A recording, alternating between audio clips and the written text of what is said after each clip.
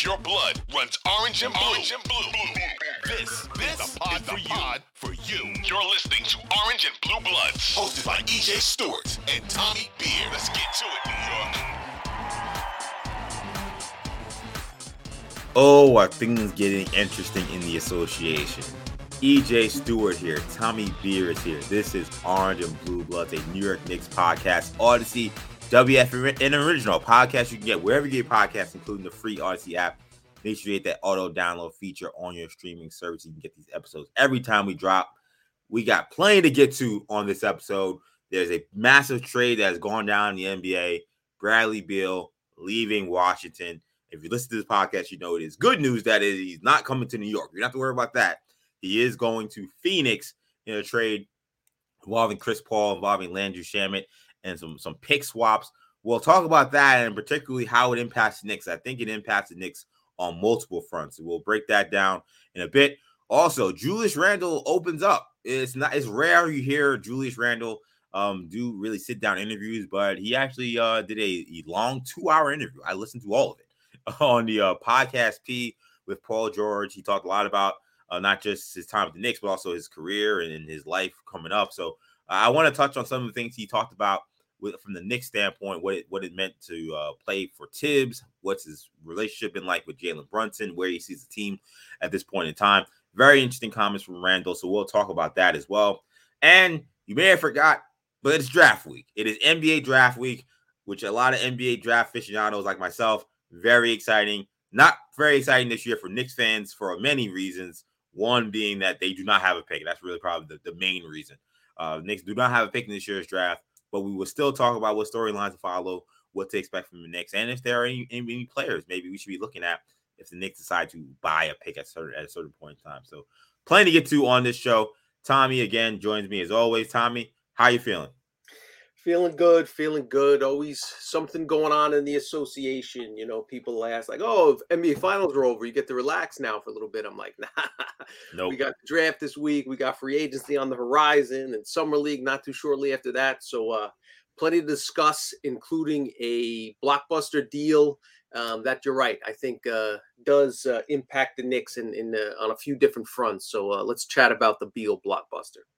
Let's get to it. So, again, this is Orange and Blue Bloods New York Knicks podcast. You can get it wherever you get your podcasts, including the free Odyssey app. Hit that auto download feature on your streaming service. Also, check us out on YouTube. You can find us on the WFAN channel and the Odyssey Sports channel. So, let's begin with the first big domino that has fallen this offseason. It could have some big implications for the Knicks. The Suns have acquired 3-time All-Star Bradley Beal along with Isaiah Todd, Jordan Goodwin in exchange for Chris Paul, Landry Shamet, several first-round pick swaps, and second-round picks. Bradley Beal now joins Kevin Durant and Devin Booker to form a new Big Three out in Phoenix. So that's out there in the West Coast. What's going on here with the Knicks, and how does it impact the Knicks? Well, it impacts them potentially on two fronts. Number one, Chris Paul has been linked to the Knicks. We talked about that a bunch on this podcast. He was sent out in this deal, obviously, to Washington. The report was that they actually wouldn't mind keeping him around if he wants to stay around, but knowing that he probably won't, they are currently looking for a third team willing to take on Chris Paul's contract, which is the final year left on his deal, and get involved in this and make this a 3-team trade. Apparently, the Warriors and the Clippers are the teams rumored to maybe be interested in making this a 3-team trade. So Chris Paul, Knicks front there, affected with Washington now coming into the picture with Chris Paul now headed there for now. Now, number two for the Knicks. The Knicks own Washington's first-round pick next year that is top 12 protected.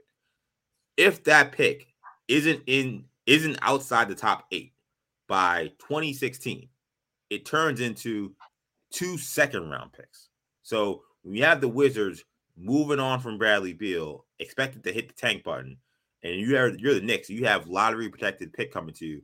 Now you got 3 years here, where you got to find a way to land yourself outside that top 8 at some point in time if you want to find a way to get that pick. Otherwise, it turned into second rounder. So that's maybe even bigger implications for the Knicks. So I'll start right there, Tommy, when it comes to that trade that the Knicks made, which happened on draft night last year, where they drafted Ousmane Dieng, and then they made a million different trades. One of those trades which was the OKC trade, brought this Wizards pick to the Knicks. It was among 3 picks that came over. Does this trade that the Wizards made now worsen the value of the Knicks pick? That is, again, top 12 protected this year. That goes to top 10 in 2025, and then top 8 in 2026. Yeah, I think you have to acknowledge the fact that obviously this trade in and of itself weakens the value of the pick, but then you just assume that this is the first domino, as you mentioned, and kind of the first, the first sign that the Wizards are going to hit the reset button. Will they? If KP opts into the final year of his deal, they probably trade Porzingis this offseason. Kuzma is probably not long for DC, based on does he want to play with a team in a full rebuild? Again, they're gonna search out assets. They're gonna trade. They're gonna kind of strip the car of all its parts and sell whatever they can, whatever's not tied down, and try to get future draft picks back. And obviously, they're not going to go hit free agency and spend a bunch of money on win now veterans. So I would be shocked if the Wizards, again, as EJ noted, top 12 protected next year, 2024, top 10 protected in 2025 if it doesn't convey, and then 2026 top 8. So I'd be shocked if the Wizards don't have one of the 11-12 worst records in the NBA next season. I'd be very surprised if they don't have one of the 10 worst records in the NBA in the 24-25 campaign. 2025-26 is a bit of a different story. One, it's only top 8 protected, so that obviously gives the Knicks a little bit more leeway. Plus, it's really difficult to predict what could happen 2-3 years from now. Let's say the Wiz hit on a draft pick on one of the draft picks this year. Right? We've seen great players slide to 11, 12, 14, 16. Maybe they consolidate some picks and move up and get a real difference maker this year or next year. And at that point, in 2025, 2026, then you can start to build some assets around there. They hit on 2 draft picks, and you could be 15 games under 500 and still finish with the 8th worst record in the NBA, and then fall to 9th or 10th, in the lottery if a team 9 or 10 jumps up. We saw the Blazers jump all the way up to 3 this year. So it can happen. What I say, there's probably at this stage of the game, maybe 50-50, whatever Vegas put the odds on, probably a better chance that it conveys the 2 second rounders than the Knicks get a lottery pick, which is unfortunate, but it's the reality when you deal with kind of these protected picks. But make no mistake, it wasn't great to see. We expected it. We kind of had a feeling it was going to happen, and it makes sense certainly from the Wizards' perspective. But it's not great news for that protected pick from the Knicks. Yes, definitely not great news when it comes to the value of that Wizards pick that the Knicks acquired in last year's trade. Yesterday's price is not today's price.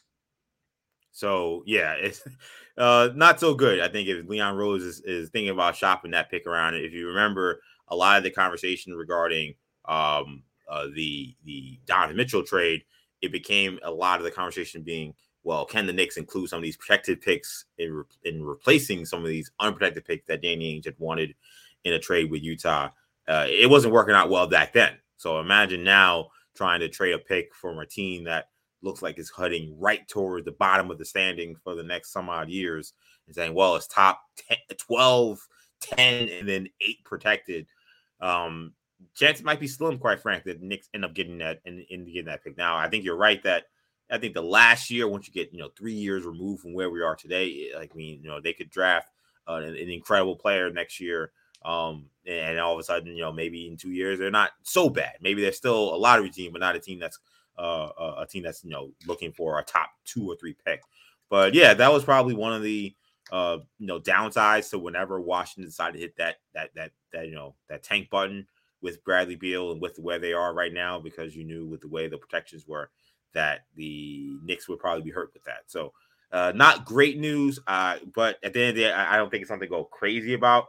But it was a tough blow, I think, to kind of see where this team is and look at so much of the rest of the players that are on that team. Like you mentioned Porzingis and you mentioned Kyle Kuzma, and say their futures are very, very much in flux as well. It doesn't look very good in terms of the Wizards being a competitive team for the next few years.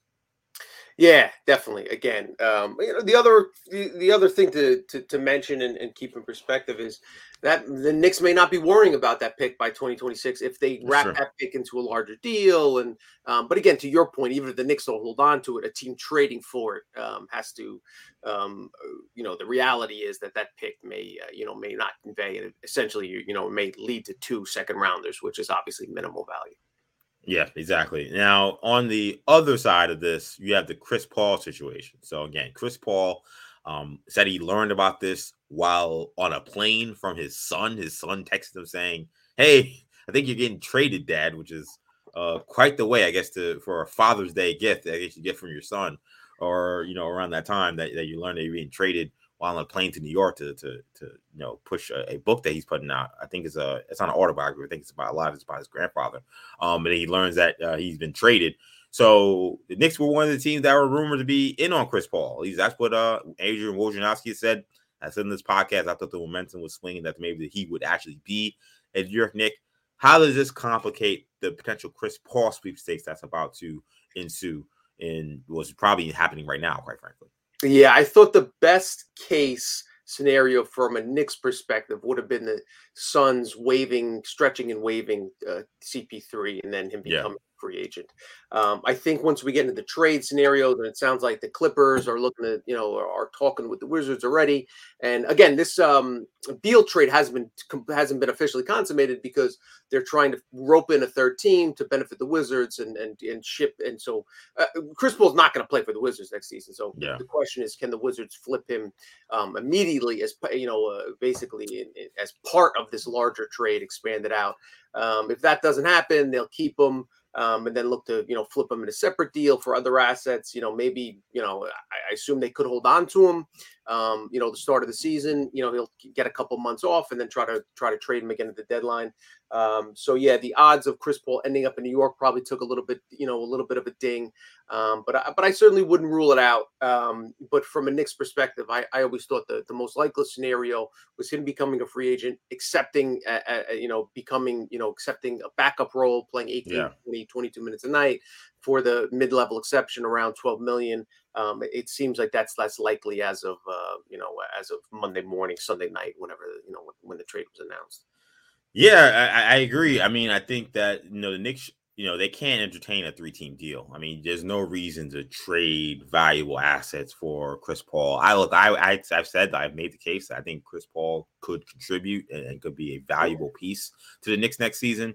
But I don't think it should be at the cost of young players currently on the team or at the cost of future draft capital that could then be used, that could be used as another trade for a star. Like, that can't be where the Knicks are here. So I think that you can't entertain a 3-team trade. You got to hope that Washington basically strikes out and can't find a third team, which I don't think is out of the realm of possibility. I mean, it doesn't seem like these teams are lining up to say, hey, we'll give a lot of assets. I mean, this trade has been announced for days now. Yep. And no one has stepped up to the plate. They know we will fork over wherever Washington is looking for Chris Paul. So that tells me that maybe it's going to end up being a dry kind of trademark of Chris Paul after all.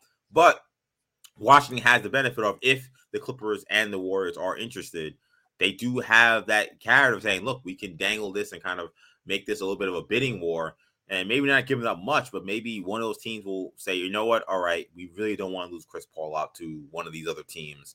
We'll give the, future first to get him here.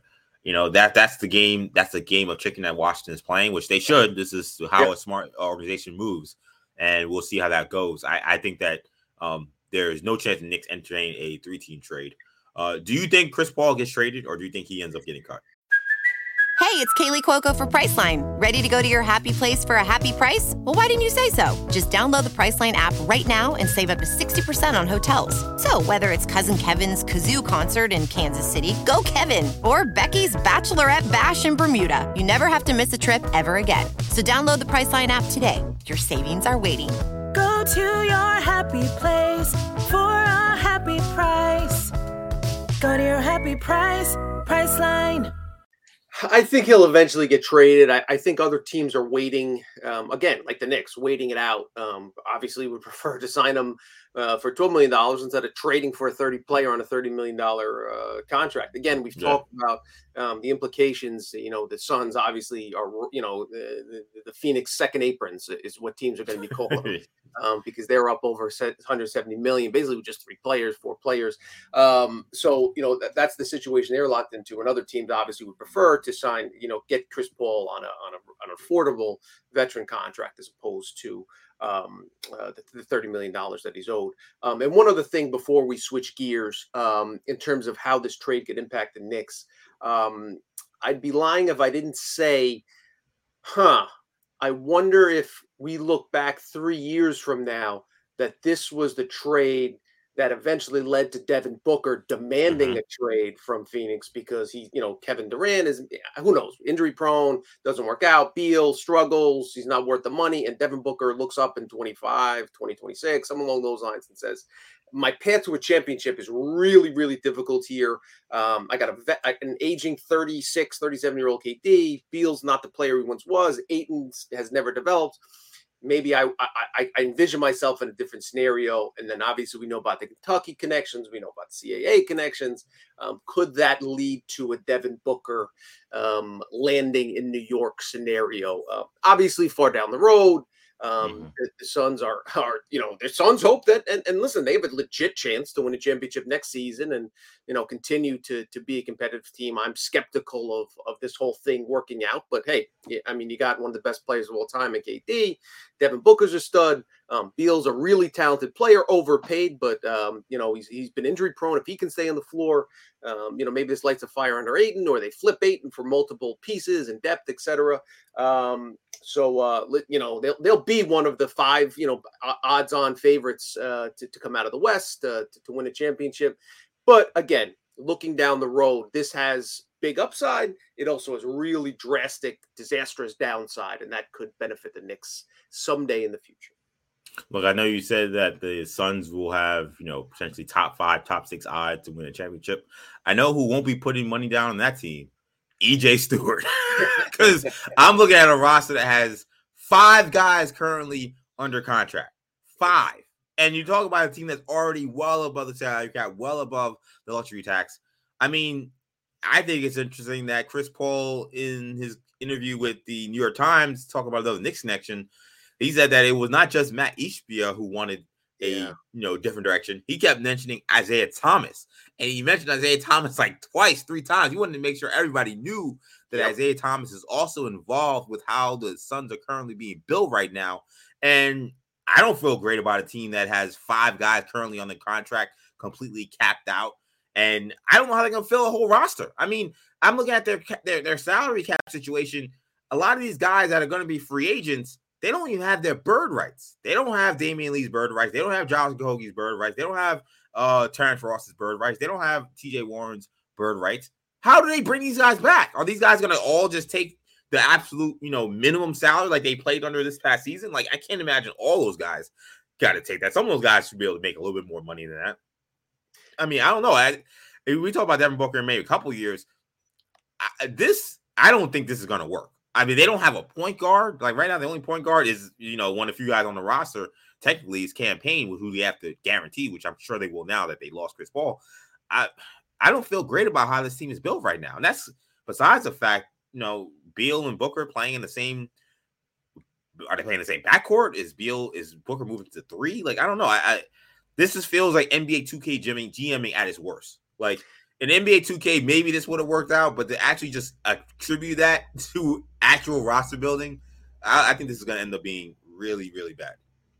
Yeah, when the Suns made the Kevin Durant trade, and we talked about how it impacts the Knicks, the Nets control the Suns draft basically from now on through 2029. So they got to be really happy with the I shouldn't say that, but they have a reason to believe that that trade could really benefit them. Yeah. 2027 unprotected first rounder, 2029 unprotected first rounder, 2028 option to swap unprotected. So there are a lot of reasons for Nets fans to be excited because you can argue that listen, they should win 50 plus games next season.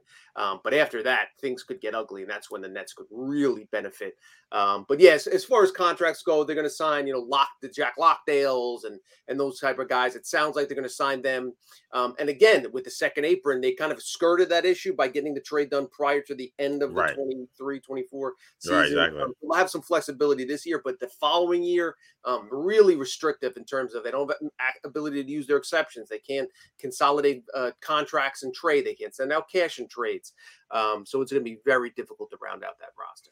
Yeah, good luck to Ishbia and Isaiah Thomas for fielding a 15-man roster. Yep. Kevin Durant, Bradley Beal, DeAndre Ayton, Devin Booker, all making, just doing this quick math here, like 150 million next year. Like, I mean, this is insane, kind of what they put together. But we will see how that shakes out. But shifting gears back to the Knicks, Julius Randle opening up about the direction of the team, his chemistry with Jalen Brunson, and what it is like playing in New York. He was on the Podcast P show with Paul George. During the show, he talked about how he loves playing in New York and that he's received a lot of love despite some of the perceptions, maybe suggesting that maybe it hasn't been so fun playing in New York. Negativity that's coming towards y'all. First thing first, if you want like a lesson, don't do thumbs down. That didn't work out well for me. Honestly, I love it, bro. It's made me the player I am today. It all depends on how you look at it, bro. It can be tough for some people, and it's been tough for me. It's been tough for my family. The Garden it's a different animal. It done taught me so much more about myself and as a player.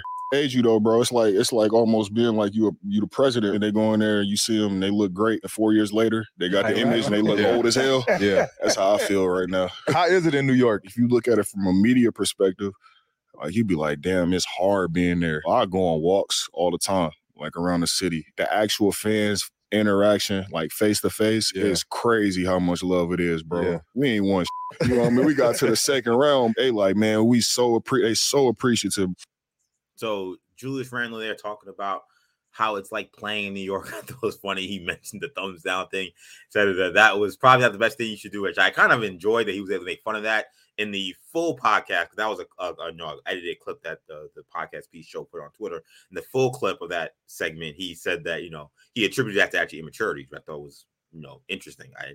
I never heard Julius Randle be that introspective about his issues. So I thought that was interesting. I also thought it was interesting him talking about where the Knicks are in terms of how much they've realized that perhaps they're not as far off as maybe people would have thought, or even they would have thought. Here was Julius Randle on that. From a team standpoint, I had to say it just show you like how balanced the league is, right? Mm-hmm. To where we realize, man, like just keep getting better. We not that far off. Mm-hmm. You know what I mean? And that's motivating for me in a sense, because like I'm like, in my mind, I'm like, all right, how can I be the best version of myself to help the team win? Mm-hmm. So I go into the offseason, you dissect that.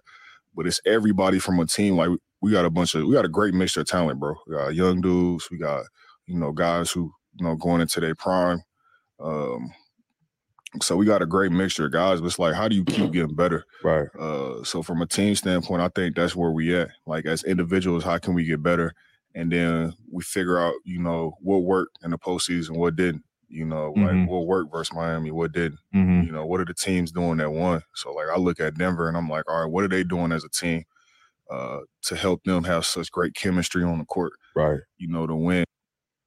So interesting thoughts from Julius Randle on where the Knicks are, his experience playing in New York. I'm not sure how much you got to hear about this interview, Tommy, but from anything you heard, anything stand out to you from the Randle interview on the Podcast P podcast with Paul George? Yeah, nothing crazy, but like you said, I thought it was beneficial for him. I thought it was good for him to self-deprecating, had a little bit of sense of humor, was playful about the thumbs down thing.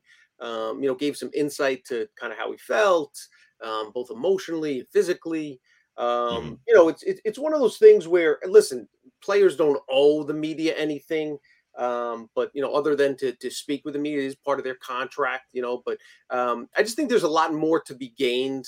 And certain players take advantage of this. This is a fine line. The media is going to asks for too much, and they will stab you in the back, and they'll run with a quote, disparaging you if it'll sell papers and all that stuff. And we get it. But I do think there is a benefit to developing a cordial relationship, a friendly relationship, as opposed to an adversarial relationship. And the Knicks have been kings of that. Not obviously not making personnel available. Leon Rose hasn't spoken to anyone other than an MSG representative in a couple years.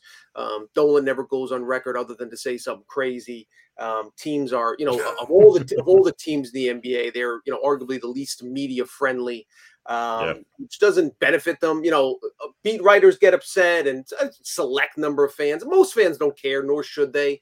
It's not the reason the Knicks haven't won a lot of games, but it doesn't help the overall picture. And there's just not a lot to be gained by it. So you'd think at some point they'd learn their lesson and kind of revamp the way they handle it. But again, orders come from the top down, and when you have someone as petty as Dolan at the making all the main decisions, that it's not going to change anytime soon. But it was good to hear Randle kind of more free outside of the restrictive Knicks PR bubble. So I found it at least informative and a bit entertaining on that respect. Yeah, I mean, to me, I feel like I listened to this and watched some of it, on the video side of it as well, and it made me wish the Knicks were more free-flowing in terms of letting guys talk to the media, do interviews, things like that. But it kind of made me wish Randle himself maybe put himself out there a little bit more. I mean, he is an all-star. He is an all-NBA player. You would think that, if he wants to talk to somebody, he could, move some boulders to get, his personality out there. Because I think that there is this perception that he is this kind of cold, this kind of like standoffish guy, which some of the media members who cover him, I saw Steve Popper said it on Knicks Film School, said that Randle's a pretty great guy. I mean, like he's a nice guy. He's kind, and a lot of people, when people think about him, you'd be surprised when you actually sit down and talk to him. And it was ironic that this interview then came out like the following week. And yeah, he seems like a cool dude. He clearly loves balls. It was interesting to hear him talk about the game the way he did. It made me wish that we kind of saw more of this side from him. New York's a pressure cooker, and what is being asked of him probably doesn't maybe warrant that as much. But I do wish that maybe we could see more of this from him. And I ended up enjoying a lot of this interview. I'll be honest. When it started and 3-4 minutes in, he's saying how he doesn't watch film. I did want to just rip my headphones off, but then he clarified that he is now watching film. He talked about how earlier in his career he really didn't watch too much film. It actually started during the lockout season, or not the lockout season, the COVID season. Prior to that, with the shutdown happening, he couldn't play basketball, couldn't go to any gyms, so that required him to find another way to improve his game, and that's when he started watching a lot of film. He said I had the best year of my career at that point. So he says that this injury he actually thinks will maybe help him, because right now, of course, he has the ankle surgery. He talked about that and the difficult recovery process that goes into rehab. He has said that essentially, now that I can't go and work out, because normally I would be out there working out right now. Now all I have is film. So I do hope that maybe him kind of studying the film will maybe help him see where he, struggles at times and some of the issues we've seen and we've talked about plenty on this show. I did think there was one thing, because we talked about the relationship he had with Tom Thibodeau, and I thought this was an interesting quote. I want to hear what you have to say about this, Tommy, because both of us have sometimes been dumbfounded as to what is this relationship with Tibbs and why does it seem like Tibbs is unable to hold him accountable. I think he says something in this interview that actually made me kind of maybe understand the relationship better. Here's Julius Randle on the relationship with Tibbs. We related off the bat just because we both workers. Mm-hmm. Like, I don't know if y'all hear about like Tibbs, but like Tibbs be in the office all day, bro. I hear that. He's a hard worker. Yeah, so it's like, bro, you can't be watching that much basketball, though. Why are you here all day? But like Tibbs really be in the office all day. And I'm like the type of dude that, practice, and then I'm coming back at night. And like I'm coming back at night, he's still there. So like he just like, I think he appreciated that about me, and I appreciate that about him. Like, he willing to put in the work. So I think like off the bat, like we hit it off in that aspect of our relationship. And then like I said, bro, like he just he the type of dude that like what to expect like every day. Like what's the expectation. And I think that creates accountability, within our team. So. Mm-hmm. So I thought it was interesting because he ends it with the accountability part, which is ironic because we always talk about Tibbs. It feels like not holding him accountable, at least not in public. And the way he plays sometimes you wonder, is he holding him accountable in private? But Randle mentioning, Tommy, that like they hit it off immediately because Tibbs saw how hard he worked. It almost makes me wonder if that is why Tibbs gives him so much rope and why we don't hear Tibbs go after him. Because maybe Randle is the hardest working guy on the team. Like, if you know, and by all accounts, like he did the whole article he did in the not the Athletic, the Players Tribune. We talked about he goes to different cities, immediately goes to a gym because that's what Kobe taught him to do. There are some very funny stories about Kobe Bryant in this podcast that if you don't care anything about Randle's and Knicks stuff, or you're just tired of him, at least go to the end of it and listen to Kobe stuff. But that stuff was awesome. But anyway, like, I do wonder if Tibbs looks at him and says, well, I know how hard this guy works. I know the work he puts in. Like, who am I to say, okay, he should have dove after that loose ball, or he should have had, better body language. Like, he's given 10 times more effort than everybody else on the team. Like, do you think that may be why we see the relationship that him and Randle have? Like, I thought that quote was a little telling, to me at least, especially when he went back to the accountability part. Because I think he kind of tied those two things together. Yeah, it's clear these guys have a mutual respect for each other. And I think he alluded to probably the greatest strength that Tom Thibodeau brings to the table when you hire him as your head coach of your organization. Not a terrific X's and O's guy. He's gotten better as he's gotten better. He's a better offensive coach than he was a few years ago. And there's the other downside of playing guys too much and stubbornly, rigid, and how long can guys get berated before they kind of tune the coach out. All that other stuff is valid, and we'll talk about it. And we've talked about it, and we'll talk about it in the future. But that kind of is the crux of the real value of having Tom Thibodeau around your team and as the focal point, as the head coach of your basketball club, because some guys talk about doing, committing and showing up on days off and putting in extra hours and being the first one in and the last one to leave. Tibbs lives that life. Anybody that's played for him recognizes that. He doesn't ask you to put in more time than he does himself, etc. So I think there's a mutual connection there. But the Randle stuff and just kind of putting a bow on this conversation and the Randle picture at large is, and you mentioned the Players Tribune article that was in towards the end of that first All-NBA season when, Knicks fans were in love with Julius Randle and raving about him as an MVP, MVP chance every time he went to the free throw line and took the Knicks back to the playoffs. And again, he was Prince of the City. But then we have the next year when he just, the body language was terrible and the thumbs down and and then we came and up the play was terrible. And he had a terrible season. Incredibly inefficient.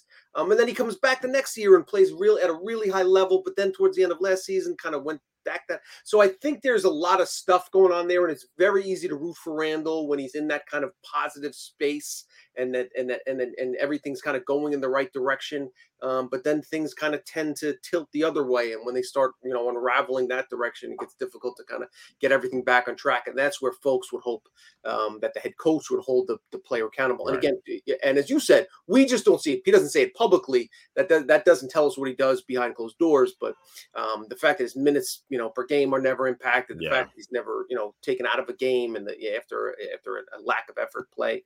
So those are the things that are frustrating because fans love to hear this stuff about Kobe and they desperately want a Kobe type figure. But those same fans can't help but wonder, what would Kobe, and you talk about on the podcast, yelling soft to Sharman and Kobe cursing out his teammates. What on earth would Kobe say to somebody when the team's leading scorer sat at half court like this after a bad turnover in a playoff game? What would Kobe say? Those are the questions I wished that he would kind of be asked on these type of salute, and I'd be fascinated to hear his answer.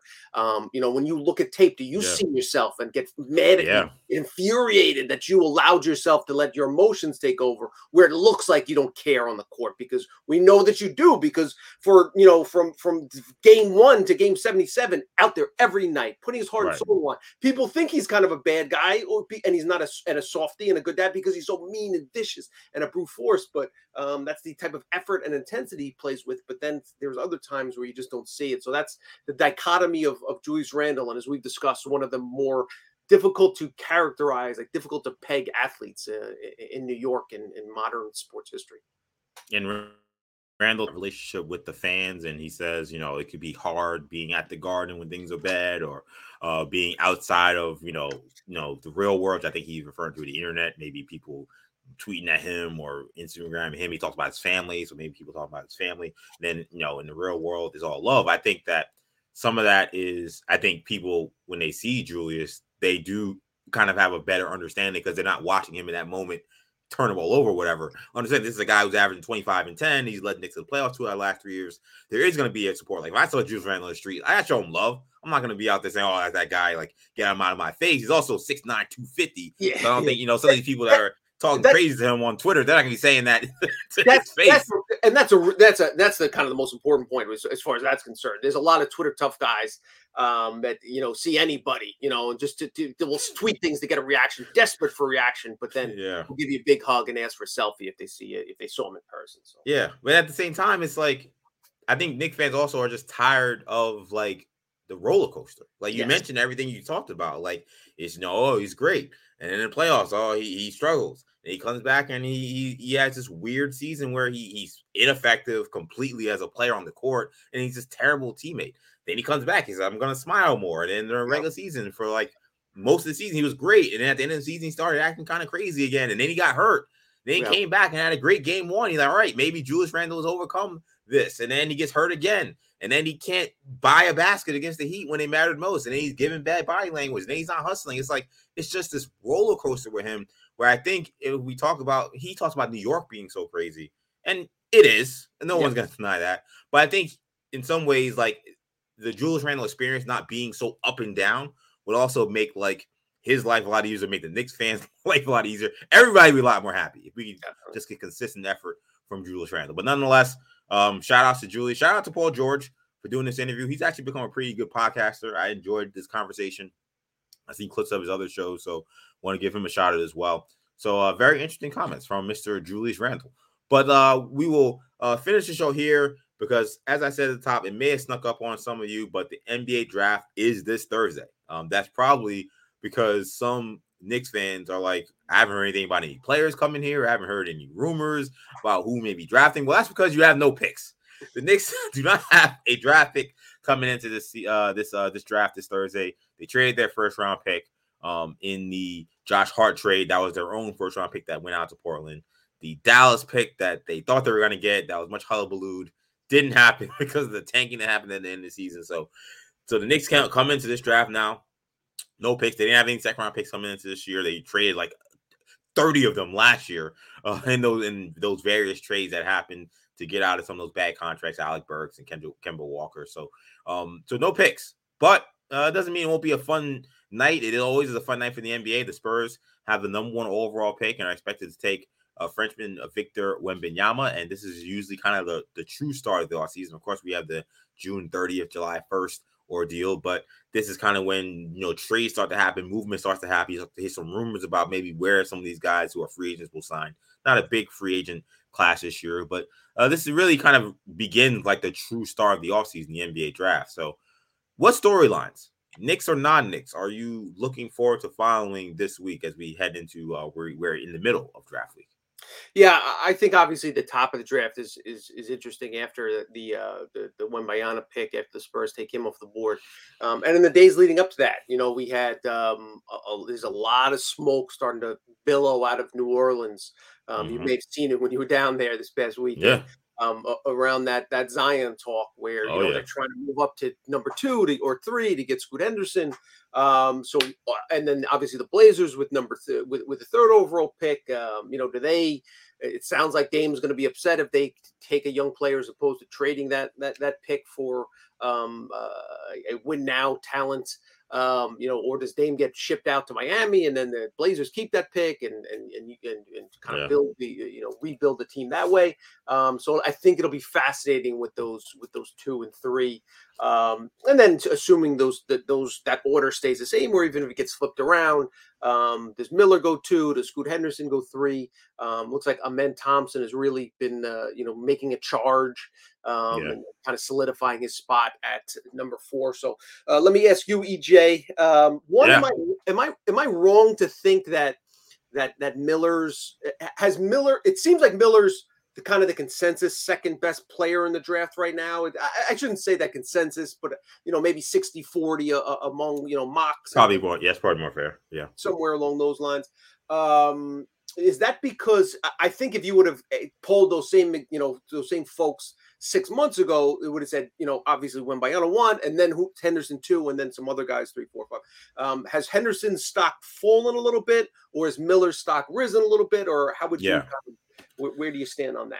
I really feel like with the Scoot thing, because it's so funny, and Tommy asked me because I do so much draft content. I actually posted a new video. Check it out. New Generation Media did some stock rising and falling in this year's draft, so very apropos for this conversation.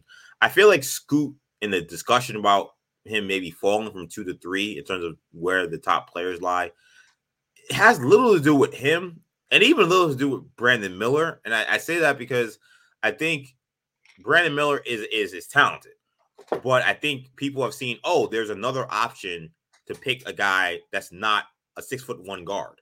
And I think that's just really enticed people. Like, I think Brandon Miller has a lot of talent. The guy to be that tall, to shoot the way he can, the in space athleticism. I'm not sure he's as great an athlete, through context people think, but in space, great athlete. Like, you see these, raw tools, and you're saying, well, I've seen this guy succeed in the draft, this archetype succeed in draft way more recently than the 6'1", 6'2" guard. And regardless of how Scoot looks, I think people are afraid of that because there have been so many small guards over the past 10, 15 years who look like they would come in and be great, but it's just their size inhibits them. They're playing the toughest position to play in the NBA, maybe the toughest position to play in sports outside of quarterback in the NFL. It's NBA point guard right now. And it's just buyer beware every time you're drafting a point guard that high. So I almost feel like the Brandon Miller love has more to do with where the NBA is and there being any alternative to drafting a small guard, which I know a lot of NBA draft aficionados are afraid of sometimes. Amen Thompson, do you think he's secured at the 4 spot, and you think he belongs there? Yeah, I mean, I think he does. He's 4 on my board. I just think the draft, when you talk about those other options, Cam Whitmore, really explosive athlete, but on the smaller side. He's about 6'6", 6'5". Do you have he might play some 2. Do you have Whitmore 5? I'd probably have Jarvis Walker 5. Okay. I'd have Walker 5 from Houston. Another undersized forward, but he's 6'8". A little different. Strong, physical, plays both sides of the court. And then I actually probably put Taylor Hendricks ahead of Whitmore there too. I love Hendricks. Hendricks is one of my favorite players this draft. Slight, needs to get in the weight room, but hell of a shooter at 6'10". Can defend the rim. Actually reminds me a lot of Jaren Jackson at Michigan State. So I think he's kind of a guy that's gone a little under the radar. So I love Taylor Hendricks, and I probably put him right there below there. Knicks obviously no picks going into as of this moment, and probably won't once the draft starts. But we know they will keep an eye out, and they've had tremendous success drafting late in the first round. IQ 25th, Grimes 25th, Mitch Robinson early 30s. Is there a player that you would, is there a favorite of yours that should we see a tweet, Knicks are poking around for, mid-20s, early 20s, late 20s, even early second? Is there a player that you hope they target just because, not even necessarily positional fit, but you think a guy that could slip in the draft and is undervalued at the moment? I'll tell you what, I think that my brother mentioned him in one of our videos recently, and I do like him a lot, is another Alabama player, Noah Clowney. He's a 6'10", stretch 4. If Obi Toppin is not going to be in the future of this team, and there's a report from Bondi today that Toppin may have expressed that he's unhappy with his role at some point and that he's tried to keep that out of the press. So if you are looking for an Obi Toppin replacement, this kid's not the athlete Obi Toppin is, but he'll come in probably as a better shooter. So I think he's a good fit. Knicks are a weird team because they have so many guys who are young, who are already in the rotation. So you're looking at guys saying who's somebody that can come in and play right away. You're looking for guys who can maybe shoot the ball, maybe a Julius Strother from Gonzaga, just another guy who can shoot from 25, 35 feet. He's got a limited range, as a lot of people learned in the tournament when he hit that game-winning 3 against UCLA. Maybe getting a shooter is somewhere they can go. Knicks are kind of at a weird spot, though. They have kind of a solidified rotation. So I feel like any rookie they get, similar to Trevor Keels, who they picked up last year. I feel like any rookie they get, they may be looking towards a guy who's on the younger side, who they can just kind of like develop for 2 or 3 years and see if he becomes something. Or if one of these guys ends up having to get traded in a big superstar trade, that they have a young guy that they've been developing that can come in and step in at that point. So yeah, those are some guys I think I would look at. But it's a weird draft. It's not a deep draft. Like I think it's really 1 through 3 is a certain tier. Then I think it's weird. I think 4 to like 11, I think they're all kind of not that dissimilar. And then I think there's a pretty big drop off from there. I think Chris Murray's another guy who's really good too. I don't know if the Knicks would ever entertain that, but again, if you're looking for Obi top replacement, I think he's one of the more underrated players in this draft. So those would be some of the guys I list. Jet Howard, also from Michigan. He's DeJuan Howard's son, another radar shooter. So those are the names I would think of if you're talking about guys who may go in the 20s. Jaquez Jr. out of UCLA's. Oh yeah, Jaime Jaquez. Yeah, he's good. Yeah, I like how me and my brother were talking about him the other day. Like, he's one of those guys where I think you wonder what position he plays. Like, is he a small forward? He kind of like power forward. He's just a basketball player. Exactly. I like those guys that Draymond Green. What was he going to be? He's a pretty good passer, but he's a tough as nails, defender, leader, veteran. He's plug and play right away. Experience on the college level, big games. So he's one guy. I really like Jaquez. My one thing about him, when I talked about him earlier this week, was I'm not sure, because the adjustment from the college line and 3-point line is so big. And a lot of people don't realize that when you're looking at these players. When you watch Jaquez and the threes he takes, he's right at that line. And he takes a lot of mid-range jump shots, a lot of contested twos. Like, he needs to be able to actually be a true stretch 3. And, like, can he consistently make that NBA 3? That's my only question mark about him, other than the age, but and the positional thing. But I like his game. He's a guy that I would take a flyer on definitely in the second round. Maybe late in the first. And I like him just because his floor is higher. Like his ceiling is not as high as these other guys. If he hits a 3, then, if he can be a league average 35, 36, 37% 3-point shooter, that changes the game. But even if not, I think there's a place for a guy. And last question for you. Knicks obviously don't have the 10th pick or 11th pick, wherever they might wind up. Do you think the Mavs, mocks have him taken, your guy Hendricks, Lively, Grady Dick floating around there? Who would you be most upset that the Knicks could have got that guy if the Mavs take this dude at 10? Oh, yeah, Hendricks. And when this whole situation was coming down with this pick, I'd been circling Hendricks for a long time. As much as I love Obi, I was like, if they can get Hendricks, Obi becomes very expendable at that point. And he's probably he's probably on a more correct timeline with when Julius Randle's contract would come up, that he could then become the starting power forward. So if Dallas comes away with Taylor Hendricks, I love the shooter with